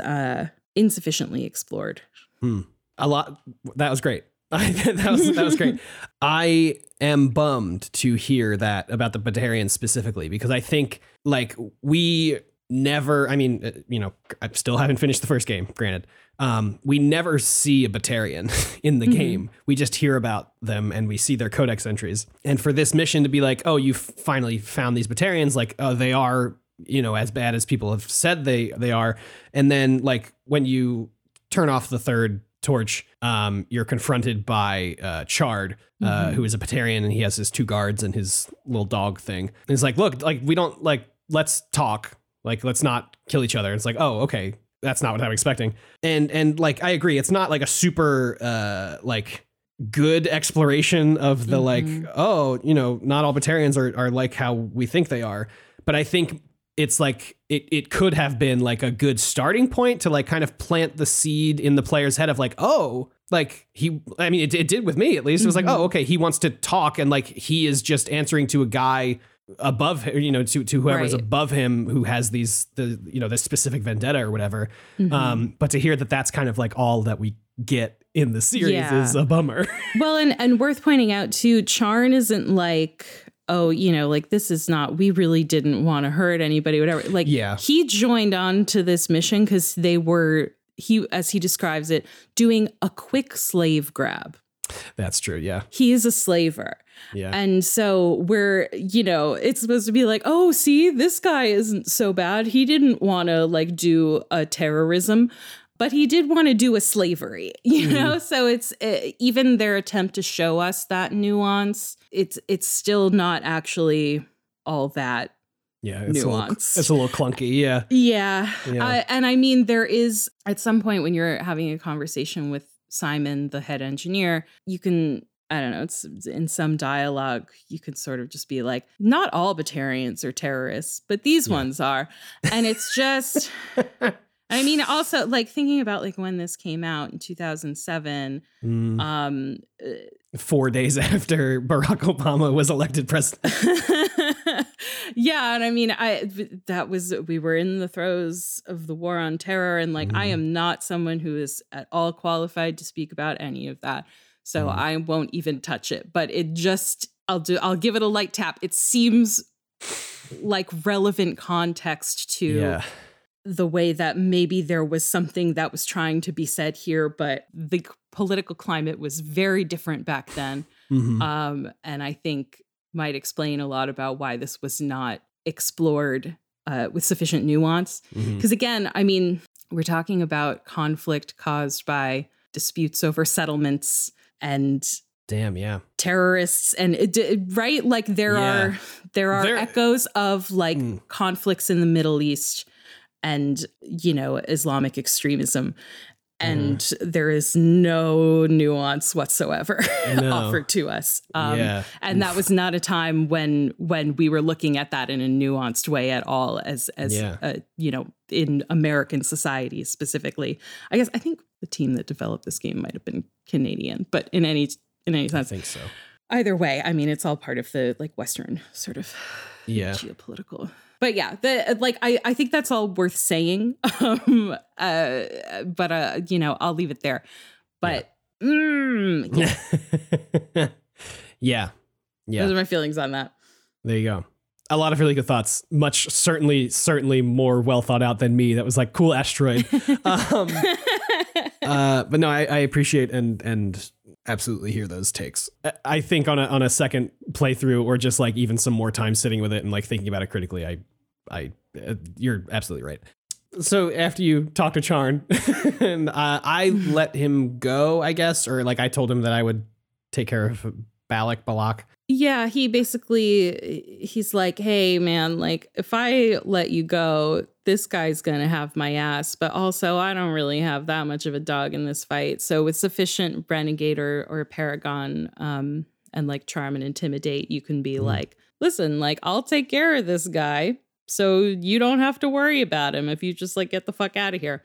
Yeah. So he gets the fuck out of there, or I assume if you don't have enough of those points, you'll have to kill him. Yeah. And he gives you like his access key for the main facility where Balak is holed up. Yeah. So you go to the main facility. A lot of guys. This is a tough fight. Yeah. And it's like a circular facility. So they're coming at you from like every angle. All angles. Yeah. It was rough. But you know, we prevailed. Humanity prevailed. And then Balak shows up and it's like, hey, let me go or I kill the hostages and you can kill me, but I will kill the hostages. And I did let him go to save the hostages. So did I. Yeah. In a previous playthrough, I did. I tried to get him, and lost the hostages as a result. Ouch. Is there a way that you can rough. Is there a way you can get him and save the hostages or no? I don't know. I guess it's possible that if I wonder, because the whole thing with this part of the game is as you let him go, you have 3 minutes to like disable the bombs, and at the same time like combat drones are coming after you. When I did it, it's like the combat drones are coming after you, and also you have to fight him and his people, and he is like so hard to kill. He's really, really strong. Yeah, like he has very strong like shields, I think. And I don't know, I would have to check again if it's possible in that fight to like have the 3 minutes to disable the bombs as well. But it's really tough. It's like, I'll tell you, I remember like I had to do that battle over and over again. Whoa. Because I died a lot. Wow. Yeah. So this was a lot easier to just disable the bombs and you save them. But he does get away. Nice. Yeah, well, because I was like, I've already stopped the jets, so it's not like letting him go is gonna like, you know, so why? Right. I might as well save as many people as I can, I guess. I don't know. Yeah, I mean, you're giving him the opportunity to like go pull something like this somewhere else. That's fair, but also, you know, well, we'll just stop him again, you know. So yeah, and then you save Kate Bowman and the scientists. Her brother Aaron was killed, unfortunately. But you save them, and then Simon's like, hey, I'll give you anything. I've got people down on that planet. I'm going to like I'm going to hand him my badge or whatever. I'm done. And you can get any like light, medium, or heavy human armor, or an Omni tool, I think, or his Omni tool. Yeah, if you have enough charm or intimidate, you can get him to give you a really good Omni tool. Yeah, which I did or do. He gave me the option for Quarian armor. Quarian armor. I did the Quarian armor. Oh, okay. I thought about the Omni tool, but like I'm not playing a an engineer type character right now. So, I mean, I guess I could have given it to someone else. Yeah, I gave mine to Tali. When we eventually play Mass Effect 2, I am going to change classes because me too. Being soldier is just like not that fun. I don't have any other cool powers. Although like they get cooler powers, I think, in the subsequent games. But I think I might switch. I'm thinking Sentinel right now. Sure. I don't know. We'll see. But anyway, sorry, that was an aside. But yeah, I took the Quarian armor.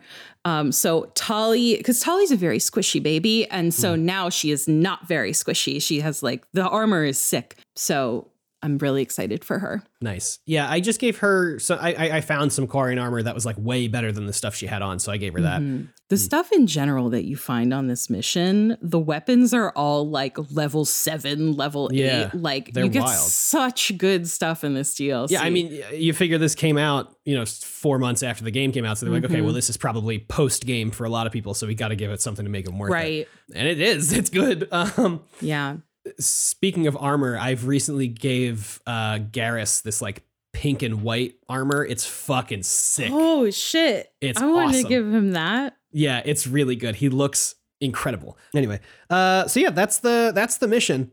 It was fun. It's awesome. It's great. It's a fun one. Interesting from a storytelling perspective, from a like world building perspective. Yeah. It gives you a lot more context. Yeah. Did you find the radio station? I did. I was going to ask you if you found the radio station because I thought you would be excited about it. Yeah. So there's like, there's these different outposts that you go to, and you can like, Simon asks you like, oh, I have engineers and scientists like at these outposts. Like, can you go check on them? And you go check on them. They're all dead. But there is sad. Yeah. Yeah. There is one that's like smack in the middle of the map that's not marked because it's not like a transmitter outpost. It just is another place. And you can see it from like the first one you go to. I mean, depending on which one you go to first, I guess, but you can see it like up on this ridge. You're like, oh, there's a building over there. Let's see what it is. And it's a radio station. And like you read the logs there and they're like, they said the music we were playing was too rock and roll or whatever. And you put it on and it's just like some like samba guitar or something. It's like not, I don't know what, but whatever. I couldn't figure out how to turn it on. Oh yeah. If you just go to like the screen thing, like where the screen would be, you could just turn it on and then you'll hear it the whole time. I turned it on and it didn't, maybe it was like a glitch or something. It didn't play. Oh, yeah. Mine played right away. Bummer. Yeah, I turned it on. I was like, oh, this is funny. And then I left the building and I could still hear it at full volume. And I was like, oh, I think this will just be on if I leave it on. And I went and turned it off immediately. I was like, I can't handle this. That is really funny. Yeah, very funny. Is there anything else? Oh, when you meet Simon, he has a pistol out and like you round a corner and he just turns and shoots and it hits your shield and you just like stand there like you weren't just shot at. Yeah. It's so fucking funny to see Shepard just like take a bullet to the shield and he's like, oh my God, I'm so sorry. You're like, nah, it hit the shield. It's fine. Like, yeah, it's like, it takes a lot more than that to take me down. Like, holy shit, dude. Like, man, fucking hard as hell over here. I just thought that was very funny. But yeah, so do you have anything else for that mission? No, that's it. That's pretty much covers it. That's it. Good stuff.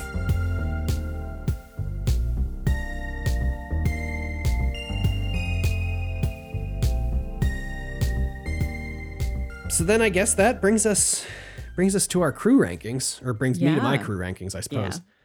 Yeah. Bottom to top, Ashley, last week I believe I had her down at an F. She's at a D for me. Okay. Are we doing E in this scale? I never remember. Yeah, we did E for our final Fire Emblem ones, but I never actually had E on my Yeah, I don't think we ever used So she's one above F is what I'm saying. Okay. I just think her story is really interesting to me and nothing else. I'm sure she's a fine person, but she is not a good person. So just above F for Ashley. There's substance, but the substance is disgusting. And then A, we're going right to A. We've got Kaidan and Liara. And then S is Tali, Garrus, and Wrex. That's what I've got. All of these characters are so good. If I were ranking them just on like the writing, I think they're all S. Like Yeah. It's all really, really good stuff. It is. It's fantastic. I think the rankings will be more interesting with the subsequent games when your crew gets a lot bigger and there's more variation. Okay. But what I think is interesting too is like there's also a lot of variation in how people feel about those characters in a lot of instances. So I'm really excited for us to do that someday. I look forward to it. I like you're very close to, I think, how I rank all of these characters. I might put Caden S tier because I just every time I play this game, I find something more interesting about him. Yeah, I think Caden's great. He's. I think Caden is a really interesting character with like a really interesting story, but he is personality wise kind of boring. to me. So that's why he's not S, I think. The way that our friend, shout out to Chase of Video Game Podtimism, which is a great podcast I highly recommend. We were chatting about this in the Discord and he said, if Caden was like a guy I knew, I would think he was very cool. But in this video game, standing next to Rex and Garrus and Tali, he's just like, fine. He's a dude. Which I can respect. Yeah. But yeah, there are very fun thing. That's the thing. He doesn't do a whole lot in this game. And I think the same is sort of true of Ashley. They're just kind of there to be like, here's how humans might feel about things on two like opposite ends of the spectrum. Yeah. But the relationship with those characters gets really fascinating in subsequent games. So that could also color my feelings about it. Sure. But yeah, I'm excited. I'm excited to go to Virmire. Yeah, me too, I think. Big mission. Yeah. So that'll be next week. Getting into end game stuff already. Yeah. So is Virmire the end, or is it like... It is not the end. Okay. It's sort of the beginning of the end, I'll say. It's where you start to really learn where all this is going. It's where you start to see the magic of this game and the trilogy unfold from a story perspective and a gameplay perspective. Sure. And then, we'll talk about it when we talk about Virmire, but after that, the next mission that you do is really the ending of the game. Okay. So this is like the penultimate big story mission. Cool. So that'll be all next week. That'll be all we're covering next week. Yeah, we're just going to cover Virmire next week. Yeah. So I'll be interested to see how long it is because on the one hand, Virmire is like not a long mission. It's like 2.5 hours, but it is a rich text. There is so much that happens that I think we'll spend time lingering on. Cool. Well, I look forward to it. You have frozen. Oh, fuck. There you are. I look forward to it, I said. Oh, now you have frozen. Oh, geez. All right, fuck it. I lost AJ. I'm going to close out the episode myself. If you like the show, you can find us on Twitter at AsyncPod. You can find AJ on Twitter at AJ Filari. You can find me on Twitter at Okimmies. Thank you to Amaranthin for our music, and thank you to Scout Wilkinson for our amazing cover art. You can find their information in the show notes. And my sign off for today. Keep in mind when you meet people, they're just like you, jerks and saints.